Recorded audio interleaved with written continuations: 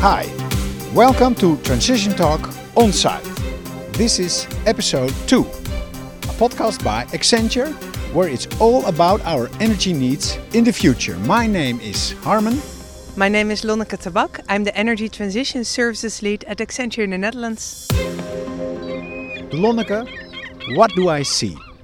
Well, we are currently at the Europort. That's an industrial port area in Rotterdam. And we see two big circular white buildings with dome-shaped roofs. They're ginormous. Yeah, they're very, very big. And what's there inside of this dome? We are at the ammonia import terminal in Rotterdam. So these are ammonia storage tanks. Why are we here, Lonneke? Well, we are going to talk about how to incentivize sustainable hydrogen. So you might be wondering why we are at the ammonia import terminal. What's the connection? Well, ammonia is actually one of the best ways to transport hydrogen over longer distances. So in the future, it might be that you create hydrogen in a sustainable way abroad. For instance, in, let's say, Australia. You convert it into ammonia and then you transport it here, and it might be imported and stored in tanks like these. The reason that ammonia is a better way to transport hydrogen is that when you transport hydrogen over longer distances, you need to cool it to minus 253 degrees centigrade. Which is a lot. Yeah, it's a lot, and it costs a lot of energy.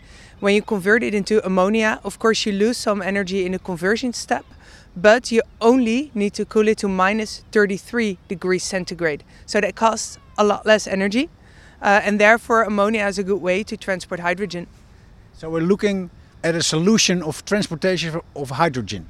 Exactly, and you already see that they are expanding here. You see there are currently 2 storage tanks, and this is the only ammonia import terminal in the port of Rotterdam at the moment. But as you can see, they're busy expanding the area to prepare themselves for importing larger quantities of hydrogen in the form of ammonia in the future. Yeah, you're pointing at that place. There are tubes there. There's this little building with construction workers. Exactly. So it's even getting better here. Yeah, they are preparing to import larger quantities of sustainable energy. Okay, Lonneke, thank you very much. But who did you bring to talk about this subject? Well, these storage tanks are owned by a company called OCI. OCI? OCI, yes. They use the ammonia as a feedstock. So it doesn't necessarily need to be cracked back to hydrogen, because as you might imagine, when you create ammonia out of hydrogen and then hydrogen again out of the ammonia, you lose energy at every conversion step. So if you can use the ammonia directly, that will save you the conversion loss. So OCI uses ammonia, for instance, to make fertilizer. So I invited Hanh Nguyen. She is the Vice President of Sustainability at OCI Global. Mm-hmm. And of course, Han is the best person herself to explain what the position of OCI is in the sustainable hydrogen value chain and what she does. So I suggest we go inside and see if she's there.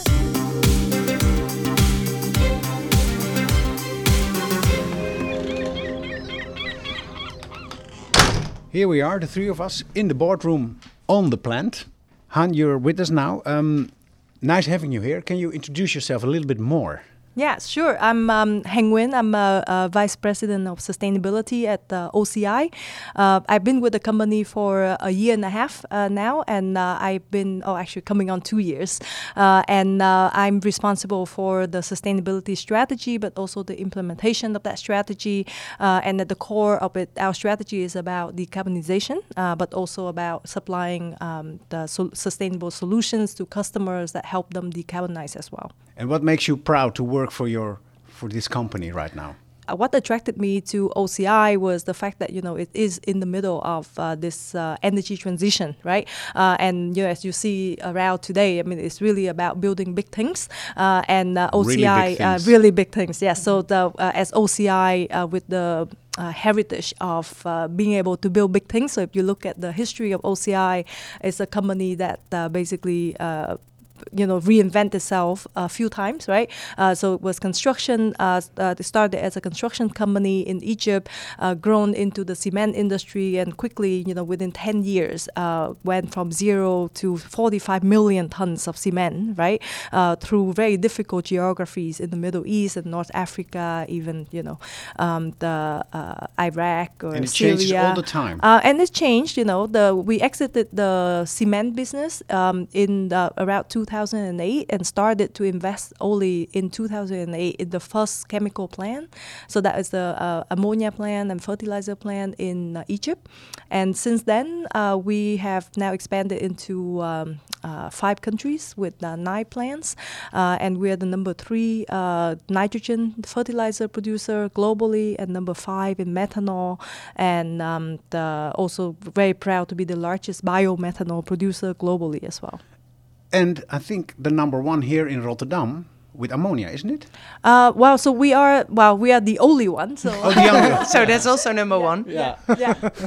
And what about the tanks here? We are here in Rotterdam. Can you elaborate a bit more about the position of this place? Well, I think maybe there are some remarks to be made about the Netherlands, right? The Netherlands has some comparative advantages that led to a flourishing high-tech industry, right? Industrial sector. And that's because, amongst other things, we are in a great geographical location. We have regulatory stability, access to a highly educated workforce.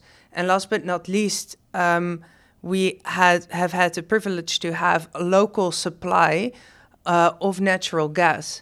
But with affordability and availability of natural gas currently under pressure, given the geopolitical situation and exactly, and also the supply from Groningen going down, it is important to also start looking at alternatives, because it is unlikely that affordability and availability of natural gas will return in full compared to the situation as it was before. But can we keep that unique position? Well, I think this is an argument to start pivoting to sustainable alternatives now, because pivoting to sustainable alternatives now will help to decrease our dependency from foreign powers and also improve our energy import deficit. And thereby this may very well help to improve the long-term stability and competitiveness of the Dutch economy. And Han, how do you see the role of OCI in the energy transition? Yeah. So as I mentioned before, we found ourselves in a pretty exciting place at the center of the energy transition, right? Because of the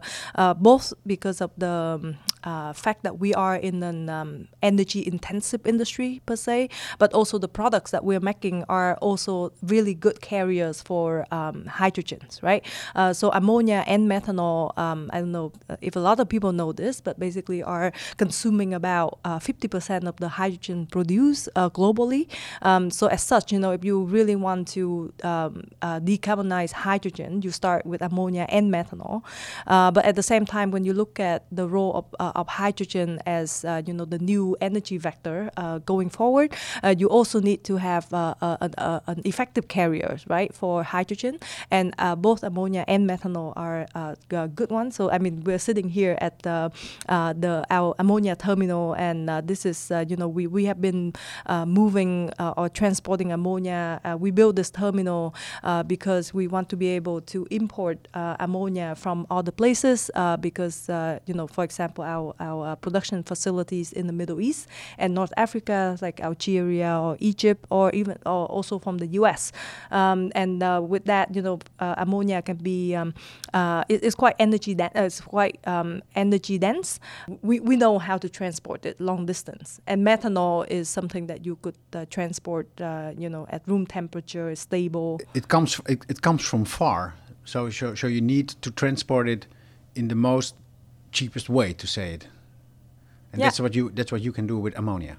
Yeah, exactly. So, I mean, if you look at hydrogen, right, the conventional way that people make hydrogen today is using natural gas or fossil sources like coal or So with natural gas, for example, you use a process called steam methane reforming, and that you convert the natural gas into hydrogen and also a carbon, right? The carbon dioxide or carbon monoxide.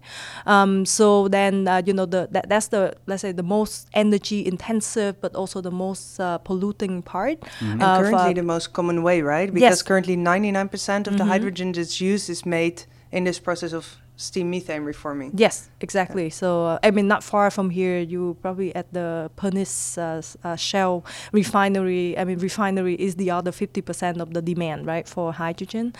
If you look at the production of methanol and ammonia, the most emission intensive part is this part of making hydrogen, right? So just to put that in perspective. Yeah, to make it in a sustainable way. Yeah. So there are different pathways to do this, right? And we like and I think this is quite general, but we try to simplify it. So if you look at three main pathways. So the first one called the green pathway, and that is using the renewable electricity to feed into a process called electrolysis to split water. Basically, water is H2O, so you can split the hydrogen out from the oxygen, and so that would produce basically a carbon-free hydrogen molecule, right? So that is it's a technology that is it's been around for a long time. You look at the history, it's been around for 100 years, right? But it's had not been very focused. It's not been a lot focused on development of this technology until maybe about 10 years ago. Yeah, because it was cheaper to produce hydrogen in another way with steam methane reforming, right? Yes. Yeah. But now that's of course shifting. So. Yeah. Yeah. So in some way, it's an old but now being revived and improved upon, right? Because there's still a lot of things that you can do to make it. It's still a lot more expensive, right? As an approach, because it's still need to go to that scale. You have hundreds or thousands of steam methane reformers, big factories, right? But you choose the most sustainable way. And the second pathway, the second pathway is called we call the blue pathway, right? So it's still relying on natural gas in steam methane reforming, but we would capture and store that CO2 underground, and with that technology, and if you use an even more advanced or innovative reforming method, which is called autothermal reforming, you could capture even 95% of the CO2 emission. So with that, the hydrogen that you produce could have even 70% lower carbon intensity compared to the average, right? So that's the second pathway. The third one we call it the circular pathway. So there you're looking at feedstock that are today considered waste, but there are different approaches that you could turn that into feedstock or materials again, right? So for example, in the US or also here in the Netherlands, what we do is that we buy biogas from biodigester, from manure, or in the US you also have landfills where they cap the landfills and then collect all the methane gases, right? So these are then from biogenic sources that otherwise would emit into the atmosphere, right? So we do in some way killing two birds with one stone, right? So when you stop methane from entering the atmosphere, which have a greenhouse gas warming effect of I think 34 times of CO2, and then to use that gas, right, in a short cycle biogenic CO2 emission. So that's also another way to significantly reduce the carbon intensity of the hydrogen that you make. And then another approach is using gasification of biomass or of municipal solid waste, right? So that is a quite effective approach to then release back, let's say, the base component from the waste, right, that otherwise go into incineration, that also release CO2 into the atmosphere. So. And this actually ties in really nicely to the podcast episode we have recorded last month. We were at a digester where methane was made from cow manure. Yeah. And there we mainly discussed injecting the methane into the gas grid. So that's, of course, another application, and for heating the built environment. No, but actually, we take the gas from the grid as well, right? So that's what we of say. Course. Yeah, it's a mass balance approach, sure. right? So we see that, you know, it's in all the discussion that we have, you see that there's often the theme that come back is, you know, how do you utilize the existing infrastructure that is set up for, let's say, the fossil-based energy or feedstock, right?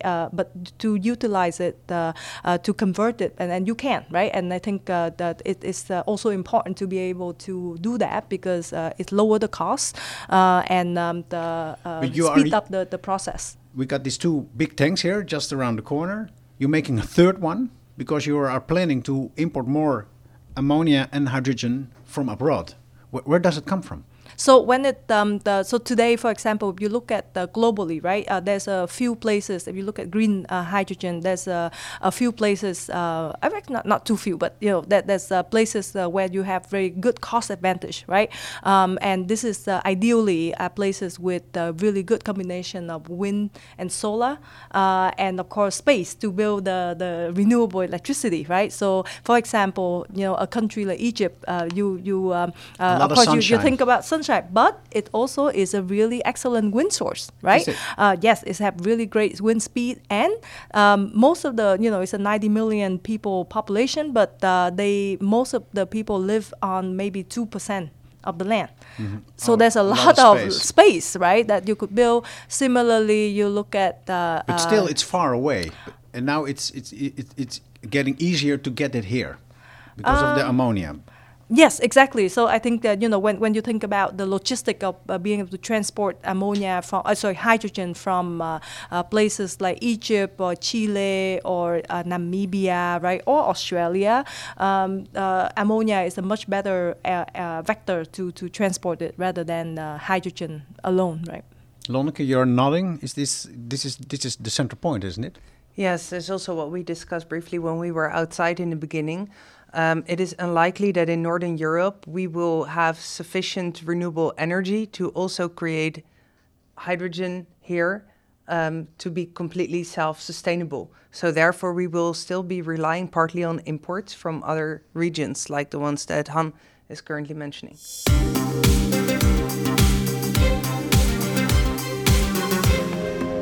So we talked a bit about the scale and the throughput and the expansion plans here. But can you explain a little bit, like, what's the scale OCI thinks they can achieve in realizing these sustainable pathways to create sustainable end products? Yeah, no, I think there's also the timing aspect of this, right? I think when we talk, going back to the three pathways that we discussed, I think, you know, the green pathway is still at an early stage of development commercially, right? So I think you know, I'm probably more I would say more realistic than a lot of the hydrogen enthusiasts, right? Or green hydrogen enthusiasts, that I think that, you know, we still have a way to go in order for that for the electrolyzer technology to realize its full potential. Meaning, you know, it would not be producing things at the lower cost and competitiveness, right? Because, for example, you know, when I talk to electrolyzer producer, they still think that there could still be another 20% or 30% efficiency. So meaning you could reduce your electricity consumption by 30% and still make the same amount of hydrogen, right? And that's huge because if you look at the cost of green hydrogen, you know, about 60% is electricity. So if you be able to save on that, you know, that will significantly reduce the cost. And then also you have the question of, you know, a lot of optimization that you could do on the renewable side as well. So on, you know, wind OEMs could also say they could also, you know, optimize their setup to fit into the demand of electrolyzer. So I think, you know, all in all, I think there's a lot of efficiency to be gained, and the timing of that to be able to, let's say, you know, go to our 1 million tons to supply enough green hydrogen to completely replace the SMR on our 1 million tons plan. I think it would be more at the competitive price. It's going to be more in the 2030s, I would say. Okay, optimistic, realistic? Yeah, Let's put it I that think way. so. Yeah. So maybe then I talk about also then that's why we'll and as a company we believe in immediate actions, right? Or taking action on the ground, because it's not that we need to reduce something by 2030. In 2030, right? The sooner you stop, the more CO2 you stop from entering the atmosphere, sooner the better, right? So that's why we still think that the blue pathway with carbon capture and storage is still the viable pathway in the transition, because there's so much capacity that is running today based on natural gas, and so the first thing you should do is to immediately, if you can, right, to capture the CO2 that otherwise would be emitted to the atmosphere, and have those plans, because those plans will continue to run for the next so better to capture 20 the years. emissions. Exactly. And then blue is a gateway to green, while that is scaling up and becoming more efficient. We are really on the supply side now, and I think your company is ready for the future. That's the feeling I get, which is a good feeling. But now we go to the demand side, and how can we make sure that the end consumers are incentivized to use these sustainable products? Well, maybe to tie into that, for the foreseeable future, as Han already explained, sustainable alternatives will often still be a bit more expensive than their conventional counterparts. So I don't know if you've by any chance read the book How to Avoid a Climate Disaster by Bill Gates. Yeah, you've read it. Yeah, have you read it? No, not yet. It's a good read. So, but he introduces a concept called the green premium, and that is the price difference between a sustainable product and its conventional counterpart. So, if there's no incentive to cover for this green premium, if let's say a farmer goes to buy fertilizer, if there's no incentive to cover for this green premium, the lower price of the conventional product will often lead to in this case, the farmer choosing that product, right, over the sustainable alternative. And we see this challenge in influencing purchasing decisions across many different markets and across many different types of products. And in general, there are two ways that you can approach this issue. You can to influence a level playing field between competing sustainable products on the one hand and their less sustainable counterparts on the other. You can either, as you said, approach it from the demand side perspective, or you can approach it from the supply side perspective. Mm-hmm. But either way, you can use one or a mix of 4 instruments: norms, standards, subsidies, and taxes. Okay. You're nodding, Han. You're familiar with this theory? I mean, we live it every day, let's say. Yes. Yeah. Talking about the standards and the demand for sustainable products, do you, from your experience, have had any feedback from your customers, from the customers from OCI, on what their attitude is towards pivoting towards greener products? So I would say, it's always coming down to the cost, right? Because for a consumer good company to launch a new product line, maybe it's going to be like, a very niche product line that they could have a premium on. But for the rest, it's pretty much, so I give you an example of. We haven't published it yet, but anyway. Please say. But just to give you an example of big trust. Just simple things, right? Let me think about it. So. Just a chain. So, for example, laundry powder. That is, we here in Europe don't use much anymore, but it's still widely used in places like India or Southeast Asia. The powder. Right? Yeah, the laundry powder. I use it. Very good. Thank you very much. One of the very few people who still use it here, right? It's made from one of the key ingredients is called soda ash.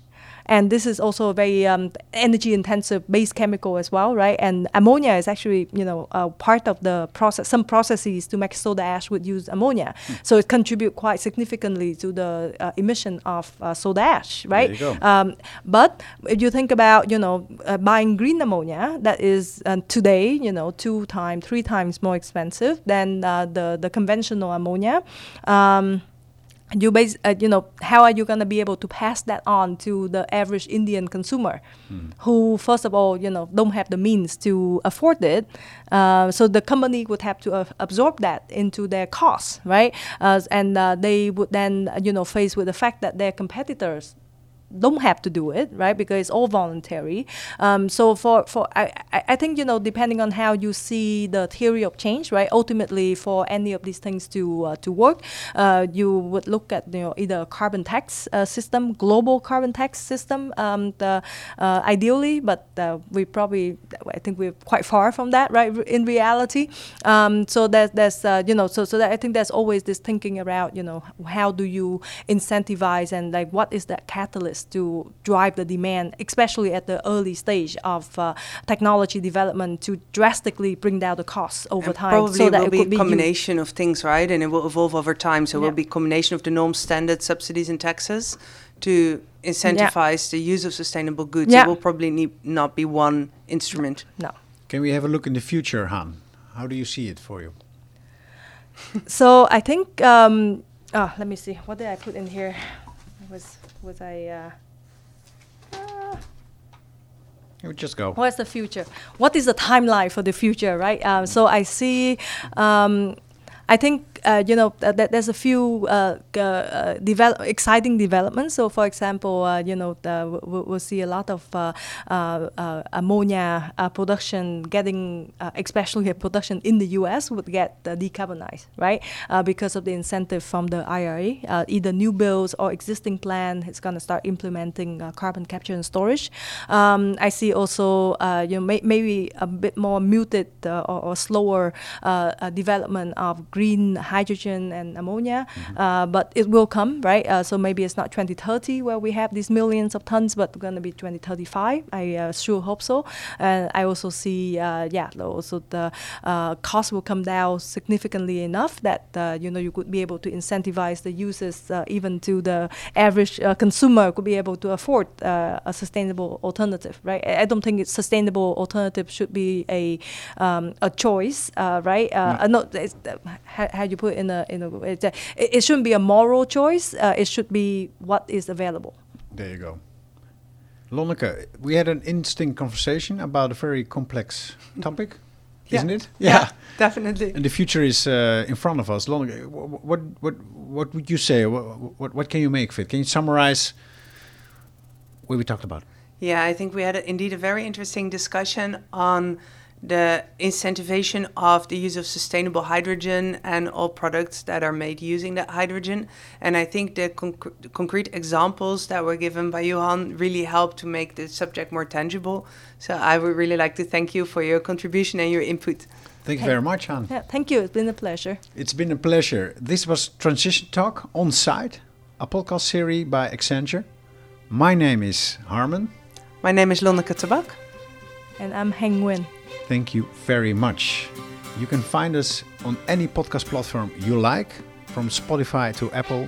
We will be back soon with interesting topics on interesting locations. And in the meantime, stay safe. Stay sustainable. There you are.